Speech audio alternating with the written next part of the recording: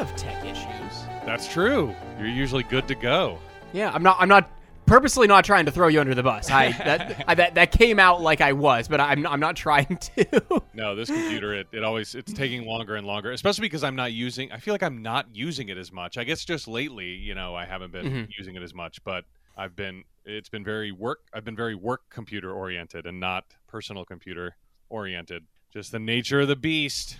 Should we get going? Yeah, might as well. All right. Welcome to No Hugging, No Learning. It's a show about one thing, watching Curb Your Enthusiasm for the first time. I'm Tim Murphy.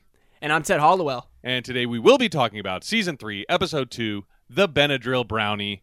But before that, what's the deal with stuff from our last episode? Chet's shirt. We really only had one little bit of homework that, as I suspected, I forgot to do immediately.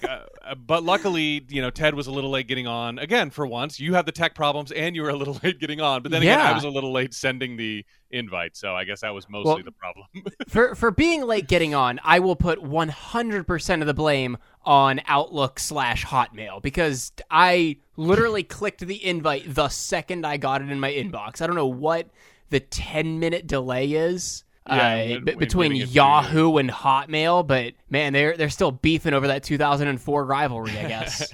Yeah. Well, the only bit of homework had to do with watching the beginning of the episode again, because I thought it would be brilliant circular plot if Larry was eating a pear in the very beginning of the scene where he throws a core into some other guy's trash can, because his story for missing the dentist dinner party and not going over and seeing him socially was that he was up in pear country, wherever they I don't remember where he said it was, but I was like, wouldn't that be great if he just had Bartlett pears on the brain because of that? So is Larry eating a pear at the beginning of the episode? He is verifiably 100% not eating a pear. It's definitely an apple. Okay. Yeah. So I'm disappointed in that because I think it would have really been great, but oh well. And let's see, I just have some other trivia and tidbits from this episode before we get to the book. While shopping for the waiters' uniforms, Larry mentions to Jeff that he was in the military, and Larry David actually did serve in the Army Reserve during the Vietnam War. So just kind of an interesting IRL crossover between show Larry and an actual Larry. And I think that came up before. I feel like it came up before, maybe when we were talking in Seinfeld, maybe about Jerry Stiller, Frank Costanza's military service when he has those flashbacks and stuff. I feel like it might have came up, but I don't know. And Larry's idea for bells on tables to summon waiters in restaurants is now, according to this IMDb trivia tidbit, commonplace in many restaurants in Spain, where doorbells attached to the tables ring with their own tone to the corresponding table number in the kitchen. My God. So not in the, it's not like ringing a bell in the actual dining room, but it does ring back into the kitchen. And so that must be a nightmare to work in. Even more of a nightmare than kitchens normally are to work in. And it also reminded me of, I think, a good implementation of this, and I can't believe it didn't catch on. Have you ever been to a Bubba Gump or seen a Bubba Gump shrimp factory or whatever they call that chain? Yes. And so you've seen the signs that say "Run, Forrest, run" or "Stop, Forrest, stop." If you need a waiter's attention, oh my God, the license plate or whatever it is to the side that you need, and your waiter will come over and stop. And that's kind of a brilliant way that this has been implemented without any audio, all visual. I've never eaten at a Bubba Gump shrimp. Is it factory? I feel like it's factory, but I feel like that's wrong too. It's Bubba Gump Shrimp Company. Yeah, company. There you go. Or it's either company or co. I feel like it might be co. Yeah, but you don't say Shrimp Co. I think you're supposed to say the full thing, Shrimp Company. They just wanted to fit on a shirt, a good-looking shirt that says Bubba Gump Shrimp Co. Times Square or whatever. Yeah, it is Bubba Gump Shrimp Company is the name of the company. But the website does say Bubba Gump Shrimp Co. Yeah, but I don't think I would use the formal. I wouldn't abbreviate my if I was referring to it. If I was asking people, hey, we're in... You would use the usted and not the to version. Exactly. Yes. Yeah, I would complete the abbreviation and say, hey, we're in Times Square. Don't you guys want to go to this great local restaurant, Bubba Gump Shrimp Company? They're always in. It always blows my mind that big chain restaurants like that are at like Navy Pier in Chicago, or I'm like, why are you eating at Applebee's when you come to New York City or whatever? Yeah. I'm gonna go to Disney Springs and eat at Bubba Gump Shrimp Company. Exactly. Like most of that stuff is kind of chainy. It's Bubba Gump. Yeah, it's Bubba Gump, Applebee's, Margaritaville. They're not gonna have like local places in there. It's gonna be fucking chains to the max. Yeah, that makes more sense. But even when we were in Disney Springs, we found like a burger place I'd never heard of, or like this. We tried to go to this Irish pub style restaurant that I had never seen before. That I'm like, at least this is, it seemingly is something unique to this area, not Bubba Gump and I don't even have a Bubba Gump. Why can't I say Bumpa Gump? I don't have Bumpa Gump. I start talking like Bubba. You were just in Virginia for a little bit. Yeah, that's true. It must be. Were you close to West Virginia? Yeah, no, but we were in country. We were in the country. we don't got no Bumpa Gump. Yeah. So let us now consult the book. And speaking of family, my brother had another great idea for the podcast. Because we're treating the book as a very religious. When you're in church, and he was like, you should play now let's consult the book, the HBO chorus that plays before. Oh my God. Yeah, that's a good idea.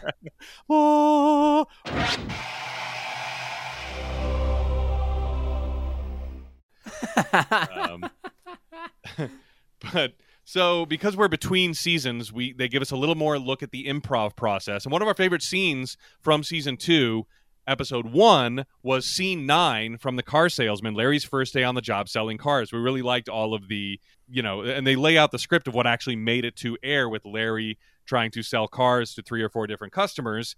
And here's the outline for that. So just to give you a little idea of what everybody gets when they get to set and then what actually makes it to screen, this is all that was written. Interior showroom, Larry with different customers doing whatever he has to do. When specific questions are asked, he tries to bullshit his way through them. To one customer, he gives a sob story. It seems he needs the money to pay for his ailing sister's doctor bills. To another customer, he says, come on, buy it. But at the end of the day, no cigar. And that was morphed into all those great scenes with people trying to, him trying to sell the car to people, including Afion and Avion's sister. Let's see here. We got an interview with Cheryl David. That sounds fun. An interview with Lori David, Larry David's real wife, but you're going to have to buy the book to get that. I'm trying to get to the, directors on directing. We got some storyboards. Man, I remember this in between. I do want to go back through and read all this eventually, but I'm trying to find. There we go. Here we go. Season 3, Chet's shirt. In this episode, the name of the restaurant Larry invests in is Bobo's. David used the same name in a scene on Seinfeld.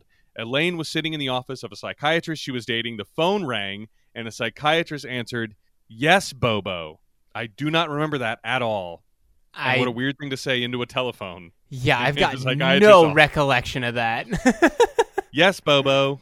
Yeah, okay. I mean, yeah, do not remember that. So weird. You can see Larry David's mouth curling up at the sides as he tries not to laugh in the scene at the store when Chris Barnes, Bert Bondi, says, "I know you from somewhere, but I just can't place it. I think I know you from the 12:15 spin class down at the gym." So Larry David almost breaking, but it was one of those times in the show, and Seinfeld did this a lot when one of them was starting to break and they left it in. It's like, you would laugh at that. Like, that's something Larry would laugh at. Like, maybe not ruin a scene laugh at, but chuckle at, like, if you knew me, you'd know I'm not in a spin class. Larry David doesn't like to wear short sleeve shirts. So when he discovered a shirt he liked by Tommy Bahama that only came in short sleeves, he would buy 2 of them and have his tailor add sleeves to the first shirt with material from the second. What? That's amazing. That's amazing. What? Like custom, bespoke Tommy Bahama long sleeve shirts. What a fucking weird guy. One of a kind. Jesus Christ. That's amazing. I've never heard of like tailoring a shirt like that. There's a couple of YouTubers that Grace and I watch. You've probably heard of them, Rhett and Link. Yeah. Rhett is legit 6'7", and he has to get tailored shirts like just for his everyday use. So he says, he said that he buys normally a 2 or a 3X, but gets the body tailored down to like a large or a 1X. Yeah. Oh, so it's long enough. Well, yeah, it's long enough, but not like baggy because he's not like 300 pounds. I would have that problem sometimes with shirts that, like, if you bought a large or even some mediums that would not be long enough, but they'd be super wide for some reason. Yeah. Like, what? No one's shaped like this. The photo, going back to the book, the photograph of Chet, the photograph of Chet is actually Curb producer Tim Gibbons. There you go. Chris Barnes, who plays Bert Bondy, played Jerry's stand-up friend Richie Apple on Seinfeld. I did not recognize him, but there's a little... And I think he looks better now. He must have cleaned up his act or something, like, because as I remember Richie Apple in Seinfeld, if it's the character I'm thinking of, I don't know, he aged pretty well, I guess, I would say, if it's who I'm thinking of. Because I thought, Richie Apple was like the guy who like wanted to store a coat at Jerry's place or something like that. Now I don't know. I can't find a picture of him, believe it or not. Looks. I'm finding pictures of him. He does looks about the same. You know, little less hair on top of his head. But I mean, I think that's to be expected. I must be thinking of a different stand-up that was following Jerry around. Oh, okay. After this episode aired, Caruso's on 8th Street and Wilshire Boulevard in Santa Monica got so many calls from people looking for Chet's shirt that they actually started selling it. Oh my god! How about that? Yeah, a little boost in business for Caruso's. But Chet's shirt is made by Nat Nast, the company Nat Nast. If you're looking to bring back the bowling shirt phenomenon that we were talking about from the late 90s, early 2000s, I wonder if Nat Nast is even in business anymore. Nat I can get Nast. N-A-T-N-A-S-T? Yeah, I can get a Nat Nast shirt. Oh, it looks like it is. And I gotta say, I do not hate what I'm looking at. I am still into this look. Which, by the way, it came up again. I don't know why in my friend group Twitter chat. Bowling shirts came up again.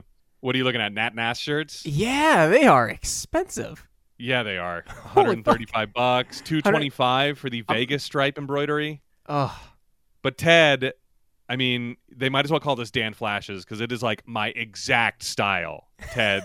This store sells shirts that are like my exact style. You know why they're expensive? The patterns. The patterns are so intricate. Did you see the tattoo flash one? The tattoo art design? No. Did you see the one that has a map of the Mid-Atlantic on it? Oh, that God. says, "Welcome to Bourbon Country."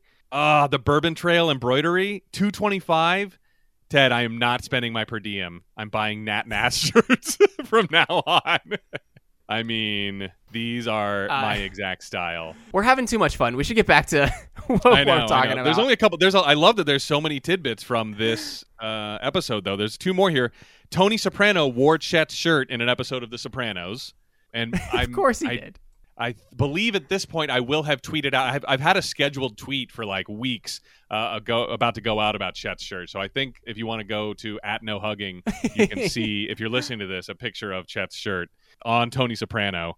And Larry David named the dentist Bert Bondy after a guy he went to college with. But the dentist's name is not Bert Bondy. Bert Bondy is the guy who goes to the same dentist as Larry and recognizes him. So the book is wrong, but Larry named the dude who goes to the dentist Bert Bondy after a guy he went to college with. That's right, isn't it? Yeah, because the dentist is Dr. Bloor. So, yeah. What were they thinking from the What They Were Thinking section of the book? Caroline Aaron, who played Barbara, said, "What's so funny is I'll go do another job, and people who have careers that I lie in bed and dream about will ask me how they can get on this show. I did a movie with Mia Farrow, and she was like, 'What can I do to get on?'" Oh my God. Yeah.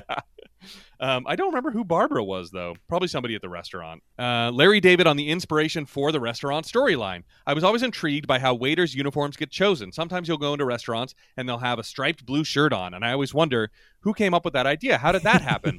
How did the tie get picked out? Was it discussed in a meeting?" And so for me, that was right in my wheelhouse. I wanted to be in on the decision-making part of that. Then I thought that in the final episode, the restaurant can open and get reviewed, which was an opportunity for me to injure the restaurant reviewers' thumbs. Okay, spoiler alert, I guess, for the end of this season. And Robert Weedy on the inspiration for the shirt argument. He said, "I was admiring one of Larry's Tommy Bahama shirts, and for my birthday, he bought me one. But there was a red dot on it. Oh my gosh, just like in the Seinfeld episode where George tries to give that cheap cashmere with a red dot on it to everybody.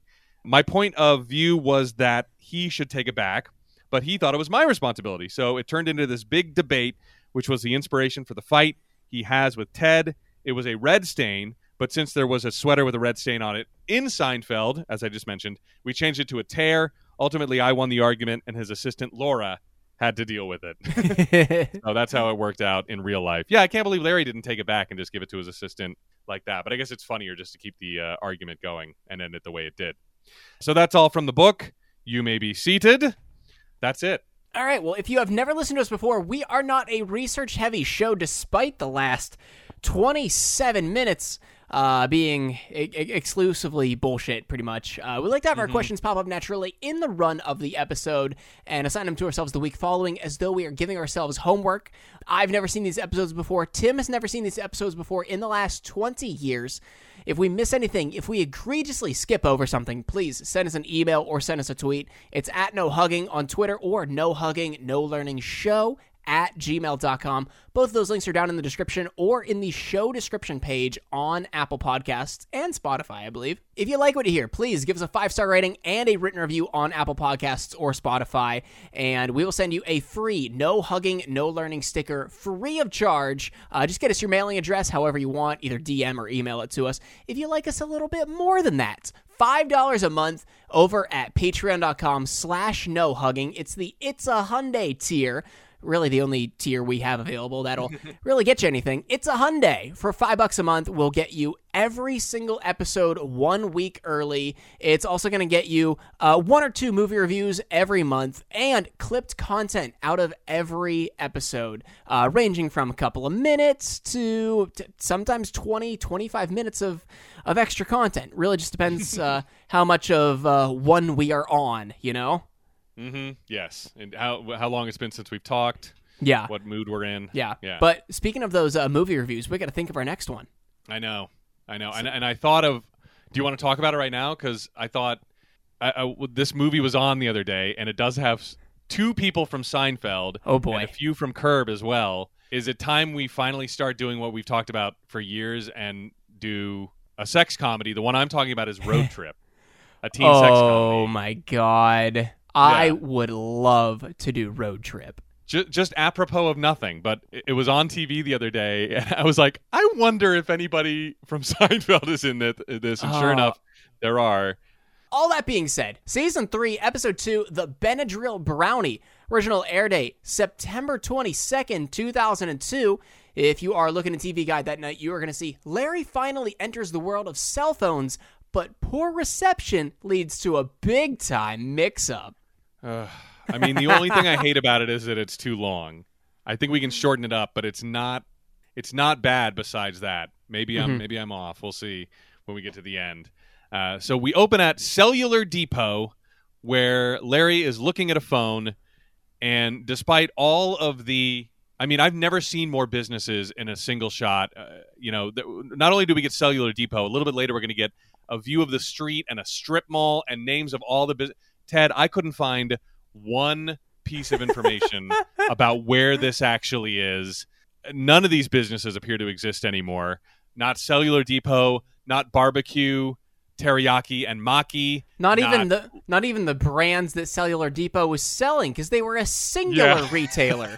Yeah, I think they did have an AT&T logo, like an old AT&T logo, but I may have just been looking for something. They had AT&T, and they had that one that was a guy that's the Orange X. What was that company? That's Singular. Okay, that's Singular. Okay. Yeah. Oh, that's and why AT&T ended up buying Singular and just absorbed it into AT&T. Yeah. Yeah, I mean, I couldn't find luggage for less. I couldn't find anything. I don't know where this is located, and it killed me. I probably spent 30 minutes alone watching the first 3 minutes of this episode trying to find something, but everything I guess is gone. If you're out in California and you know this section of Corbin Avenue, please let me know, because I'd love to know. But Larry is looking at a phone. Richard Lewis is there telling him that he is in love with this woman, Deborah. He's like, she's the one. I love her soul. But the only downside is she's a Christian Scientist. And Larry says, "Oh dear."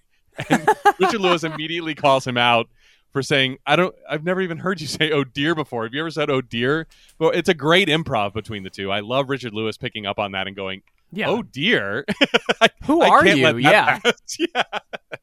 Yeah. So that's awesome. And so Christian Scientists, they don't take any medicine. I'm not too familiar with this. Are you? I might do a little dive on Christian Scientists and just figure out what they're all about, because I've heard that same thing too, that they don't take, and you always see like Christian Science reading rooms. Have you ever seen one of those? I haven't. It's like they have their own. It's like they have their own little recruiting center.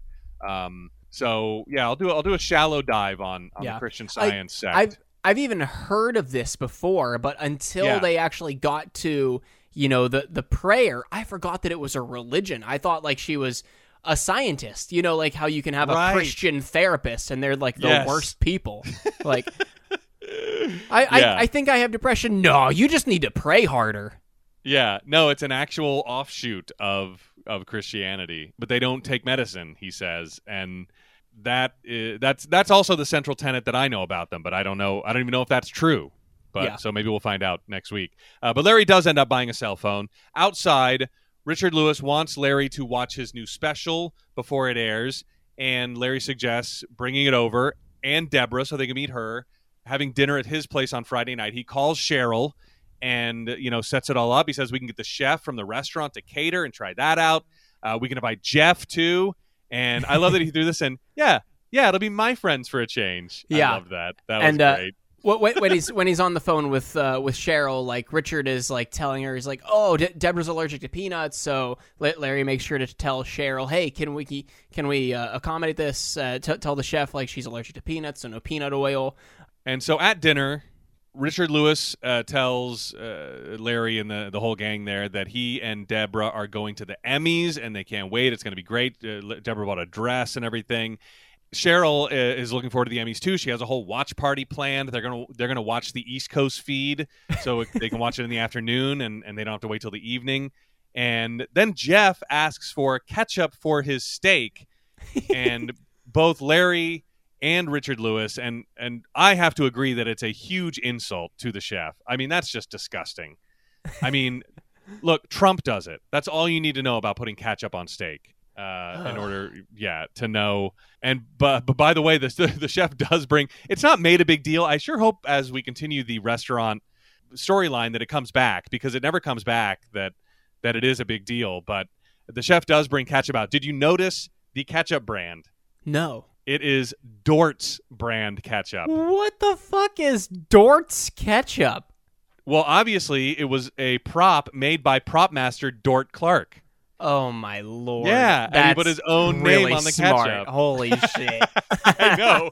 When I noticed that, I was like, now that I know the name Dort Clark, I can't, unknow it. And now you're going to be I've seeing Dort brand everything. I hope so. I hope this is the start of everything Dort brand. Yeah, Dort's ketchup. So after dinner, they all sit down to watch the special, and the TV won't work. Larry's got like 5 or 6 remotes. They keep complaining that, they always get this guy Mike to come over, and he can't fix it. But Larry won't fire him because he's black. And there's a great shot. I'm already going to throw this in for an early candidate for cover art. There's a good shot of everybody on the couch, and Richard Lewis has his head in his hands. And I know it's because he's got anxiety about not being able to watch the special tonight, but it does come right after they argue about whether or not you can fire a black guy. And I just have to imagine that partly his head in his hands was inspired by that conversation because it looked like the thing I would be doing if people were talking about that in front of me. Like, oh God, just stop talking like this. So that's already my early vote for a cover art. Okay. We'll see if we can find anything better. I understand that we needed it for, the plot and the conflict, but to me, a TV repairman is someone you just never call again, and that's how you fire him. He didn't have a standing order to come over and fix his TV every week. I mean, maybe he did. Like, every Friday, come over and fix the TV again. Like just don't what all call are you him. doing with the TV that you need someone over there every week and fixing it? Yeah, it's not like a maid service or an exterminator that comes every month at the same time, and you have to say, "Hey, don't come this month." It's like you call a different service, Yeah, I don't. Maybe Hollywood is different. Maybe Hollywood elites in the 90s and early 2000s were we're on something different, you know? Yeah, you need satellite maintenance. Yeah, maybe that's what it is. Maybe the satellite moved differently in the 2000s. And you need him to adjust the dish every single month just to make sure it worked. But this also has nothing to do with the satellite dish. They're trying to watch something on the VCR. Larry jokingly asked if they should just play Scrabble instead, but they resolved to go to Richard Lewis's house to watch the rest of to actually watch the special. Everyone's going to go, except Deborah starts feeling sick, and they start trying to figure out what is happening. Maybe there were peanuts in the brownie that she loved so bad that Jeff brought over from his wife's place. But no, there are no peanuts in there because Jeff doesn't like them either. And Cheryl never got the message. She never heard through the cell phone, bad reception, that there were supposed to be no peanuts in anything that they ate for dinner. So the chef probably put peanuts in stuff. So she doesn't feel great. Richard Lewis is pissed. Larry, he acts very prickish at the end of this scene. And I, very confrontational too. He's like, bye. Oh, I guess you guys have to go. Bye. And I couldn't figure out why he was acting like that. It was weird. Yeah, very just antagonistic towards Richard Lewis. But I guess it's because Richard got so pissed at Larry acting like it was his fault that A, the peanut message didn't make it through. That's your fault. And B, we can't watch my special. That's your fault. So now that this is happening, I guess Larry is acting like that. I love the button on the scene too that he asked Jeff if he wants to play Scrabble. He's like, I joked about it. Now I'm in the mood. Not only that, but to close out the scene, Jeff asks for some milk. Yeah, do you have any milk? Right after Larry tells Cheryl, you don't have to play. It's better with two people. Now you're not involved in the evening at all. I love that. Over at John O'Groats, which thankfully had a nice address number right on it, and I could tell was, believe it or not, still at 10. Oh, damn it. It's another one of these. At 10516 West Pico Boulevard in the Rancho Park area of L.A. It is still there. It opened in this location in 1984, from what I could tell from their About section. They'd been open in the area since February of 1982, though. Family run by the Jacoby family and their son Paul, who, from what I could gather in the About section, is a son from a previous marriage from Mrs. Jacoby, because he has a different last name, Paul Tyler. But they've all run the place, for the past 40 years. 40 years, is that right? 20 and 20, yeah, 40 years. About so, it's been going, yeah. It's open only for breakfast and lunch, 8 to 3 every single day of the week. And that was so the Jacobys could have dinner with their sons every night and not have to worry about running the restaurant. And that's why it's still only open for breakfast and lunch. And on the awning, it says, if you're ever going to go, you got to get these biscuits from heaven. Ooh. I guess they got amazing biscuits. Yeah. Ooh. Yeah. Making me hungry. Really good. Yeah. Yeah. It looks pretty good. And Larry is there firing Mike, the TV guy, who does end up playing the race card. Says, oh, you're firing me because I'm black. But Larry says that's not the case at all. It doesn't matter. It's just, I'd fire anybody who's not good at their job. And Larry does end up throwing his wife under the bus, too. You know what? It's really my wife who wants you fired. But Mike doesn't buy that either. He's saying, be a man about it. And take responsibility for what you're doing. Yeah, he says, if you're going to be a racist, at least own up to it. Yeah. I'm sure Mike is still around in 2022 when people do that. Yeah.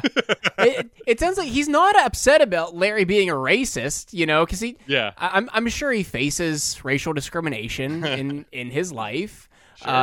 Or at least this character does. But he's just upset that Larry's a big old puss about it. Yeah. That he throws his wife under the bus. Mike demands at least to leave the tip for their meal. And Larry, as he goes to pay, notices that Mike only left $2.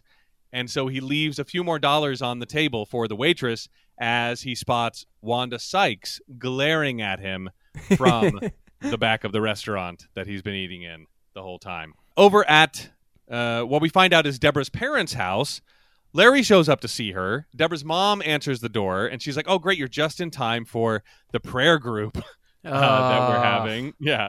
I can't tell you something that I would hate hearing more. Man, yeah. And Larry does, as he walks in, he clocks a black TV repairman working on the TV there, which doesn't really come back. I mean, it does kind of come back, but not in any substantial way. Like, I thought literally he was going to, hire this guy. Yeah. In Deb's room, Richard Lewis is there, and he's trying to talk her out of going to the Emmys because I guess they didn't even spend the money on the makeup for this, but I guess she's swollen and looks so awful and probably like blotchy and splotchy, and just like the allergic reactions he's having to eating peanuts is so bad and has not gone down that he's trying to, convince her not to go to the Emmys, but then also Larry is just trying to convince her to like take a Benadryl. Like, and she's like, this is my faith. We don't take medicine. But one way I love Larry trying to get her to take the Benadryls, and I think they both start saying it, just pop it in. Just pop it in. Just pop it in. It's almost like, again, antagonistic. Just pop it in, and then it's over. You took it. It's fine. And he does divert to TV talk after that, saying, is that guy any good? I'm looking for I'd like that, is that TV guy? Does he come a lot? Can you tell me anything about him? And that's when Deborah kind of kicks him out of the room. And that's when Larry is dragged into the prayer circle. And I got to say, as someone who grew up in the church, I also hate what Larry hated too. When she's like, stand right here and grab these hands. He's like, no, let's do boy girl. Come on, you can't do it like this. So when you had to hold hands with two dudes, like it just wasn't ideal. But I wasn't a 60-year-old man or whatever Larry is. But as a kid, it's like I got to hold hands with my friend. Yeah, it's like just not. But the thing is, Larry makes it 10 times worse, at least for his homophobia reasons, by only holding the pinkies lightly of both men on both of his sides. Yeah, like making them hold his pinky and like sort of putting his wrist even back a little bit, or like making it floppy in a way that looks pretty funny. And this was great though. In the middle of the prayer, his cell phone rings. And the tune is Hava Nagila, which also was awesome. Which was just an incredible sequence. Yeah, just the great like old digital beep beep beep beep beep beep beep beep beep beep beep beep beep beep beep beep beep. Yeah. And outside, Richard Lewis is unloading on Larry. About mainly it seemed like he's just trying to take it out on somebody, and Larry just happens to be there because he does eventually kind of calm down and go like, what are we going to do? We got to come up with something. What are we going to do? And they do come up with the titular Benadryl brownie. We'll get Susie or somebody to cook more of those brownies, and we'll put Benadryl in the brownie. She'll take it. It'll work, and they'll think it's the prayer. That's why it's so great. She'll never know she took the Benadryl, and she'll think the prayer worked. And that's why we should make this woman take drugs that she doesn't want to take. But Richard Lewis loves the idea. So all they have to do is get the brownie recipe from Susie. So over at Jeff's, Larry shows up to try to get the brownie recipe. But Susie, who says Jeff stole the brownies from his daughter's bake sale, they were for Sammy's bake sale, Susie won't give up this super secret grandma's recipe to Larry. He even tries exchanging a secret. I'll tell you a secret, and then you can tell me the secret. I might lose a testicle. That's what my doctor said. They might have to take a testicle. But that's not good enough for Susie. No dice. I loved, before we get to lines at the end of the scene, we find out that Susie got a dog named Oscar because her and Sammy are in the house alone, because I guess Jeff is still not living in the house. Yeah, very moved out. So I'm hoping that plot point comes back later on in the season, that they have a dog now to protect them. But Larry tells Susie, it's not the Manhattan Project. Yeah. And after, I think it's just like as she's closing the door on his face, Larry just yells, I just told you I'm going to lose a ball. Yeah. Yeah. That reminds me that he did need this secret, but I also hate when someone has a secret that they won't tell you, and you want to impress upon them that it's not that big of a deal. Like, that's, you shouldn't be keeping this a secret because it's not that big of a deal. I don't really want to know, but also you shouldn't be keeping it a secret because it's not that big of a deal. It's so not big of a deal that I'm going to be fine living my life without it, but you should also know that it could be an interesting thing about you that you can tell people, but no, you're going to keep it a secret. A good example of that is when people keep the sex of a baby secret. You know? It's like, well, you know what? I don't really care, but also it doesn't matter to anybody else but you. You might as well. Who do you think you're going to surprise? Like, it. Just tell people. It's not that great of a secret. Back at home, Richard Lewis and Larry try explaining their plan to Cheryl and try to convince her to make this Benadryl brownie. And this was another great little improv bit to me between Richard Lewis and Larry David. I'm liking their scenes together even more than I already did. But he's talking about going to the Emmys, and Larry's like, she looks awful. She can't go like this. And Richard Lewis is like, no, it's not about that. And Larry is like, it's 90% that. He's like, no way. And Larry's like, 85. And he was like, it's 75-25 max. They try to figure out whether we want her to get better or whether it's how she looks. And I'm going to have to take her to the Emmys looking like this. And, because that makes you a shallow person. If it would be 90% looks and 10% we want her to feel better.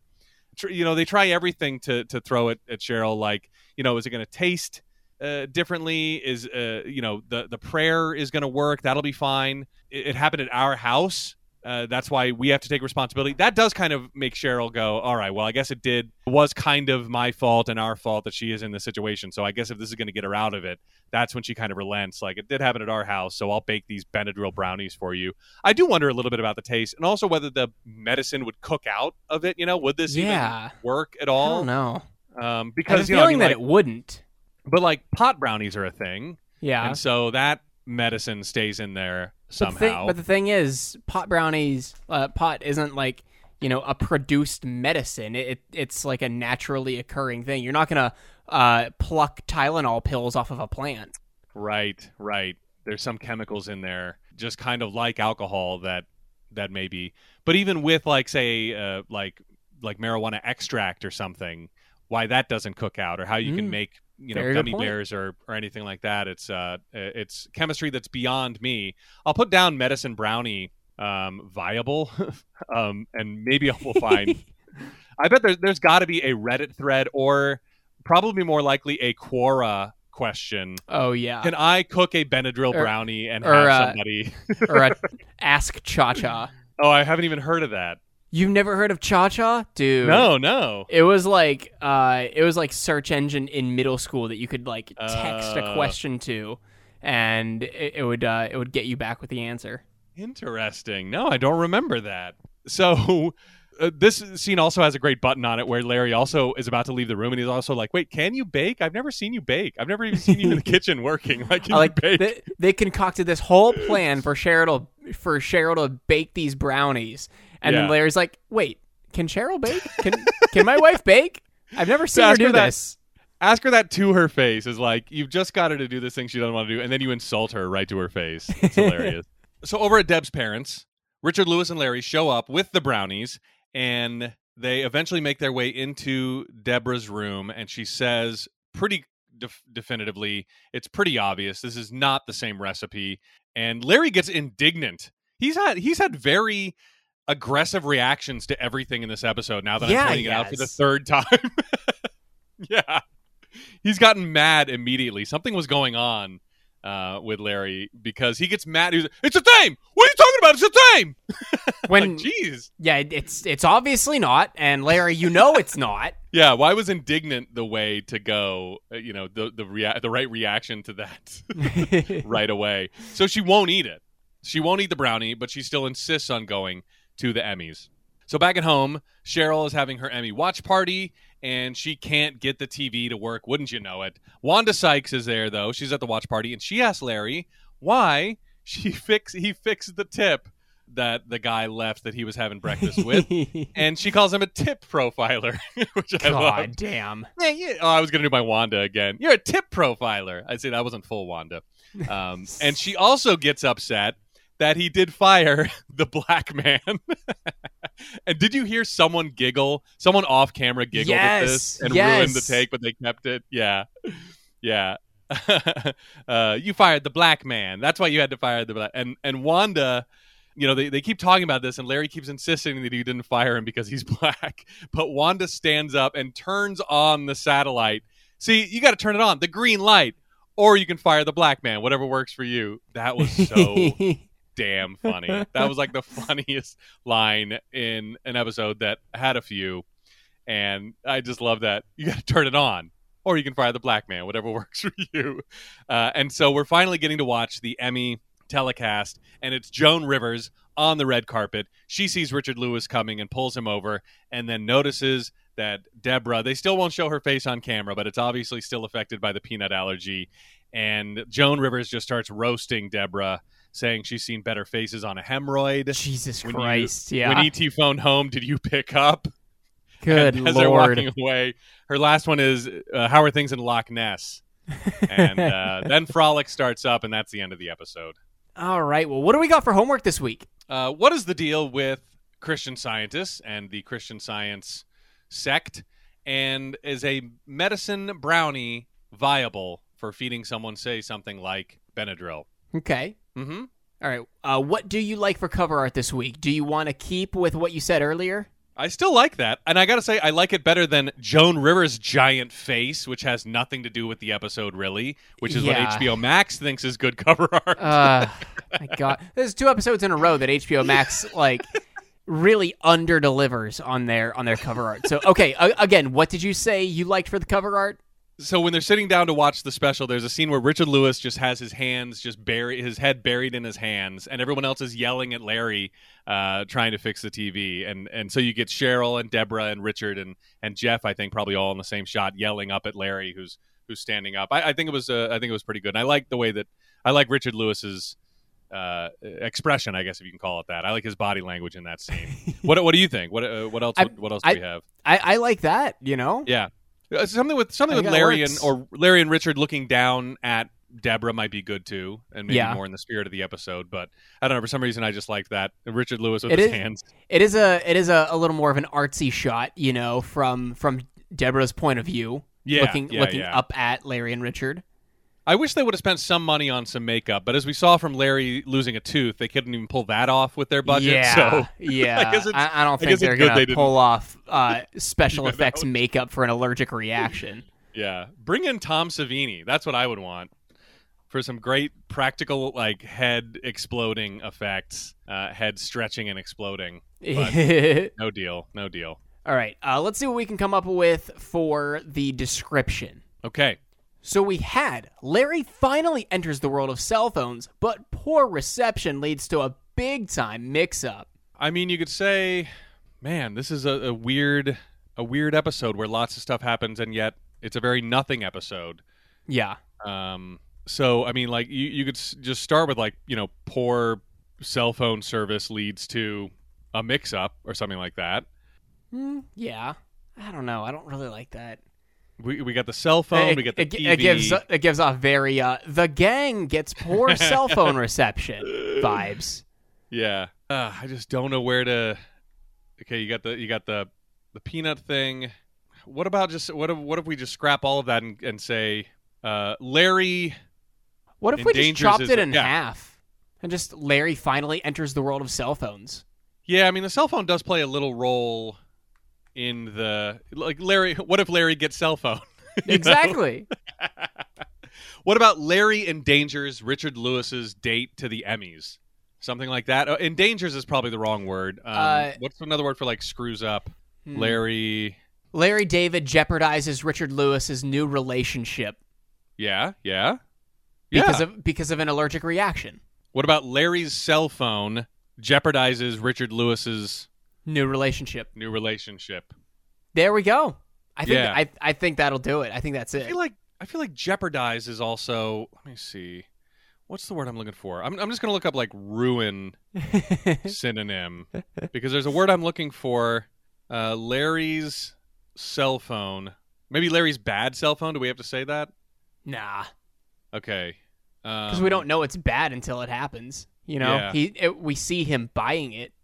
If we read the description that his bad cell phone, Yeah. So Larry's cell phone, man, I don't know what word I'm looking for here, but I guess jeopardize is fine. I like that one of the that for ruin, Google does offer the vulgar slang of fuck up. They're like, that rules. If you want to go there, if you want to go blue, you can. Here it is. Okay. I can't find a better word. I guess that'll work. All right. So Larry's cell phone jeopardizes Richard Lewis's new relationship. Yeah. That's Boom. fine. All right. Tim, did you like this episode? I mean, it was a very middle of the road episode, maybe even a little subpar, but I enjoyed it. I got a lot of good laughs out of it, especially Wanda at the end. And I'll even, now that I'm thinking about it, take back the subpar. I think it was just a great average episode. Okay. What about you? I liked it. It was all right. I was laughing. It was decent. I did not like it as much as the season premiere, though. Oh, no. I mean, I starred that, so it was nowhere near that for me. But I did get some good laughs from it, and that's all I asked for. Yeah, there were some good scenes, some good improv. Yeah, just a nice middle-of-the-road episode after a very strong season premiere. Yeah, so I don't think it's any shock that it's not a star from either of us. Yeah. Well, No stars. Well, next week, we have got Season 3, Episode 3, Club Soda and Salt.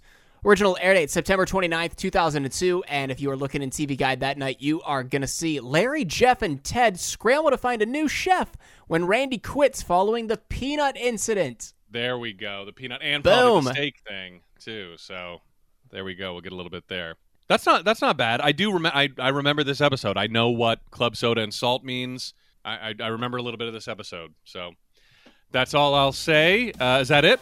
Yeah, I think that is it. All right. For No Hugging, No Learning, I'm Tim Murphy. I'm Ted Hollowell. Be good.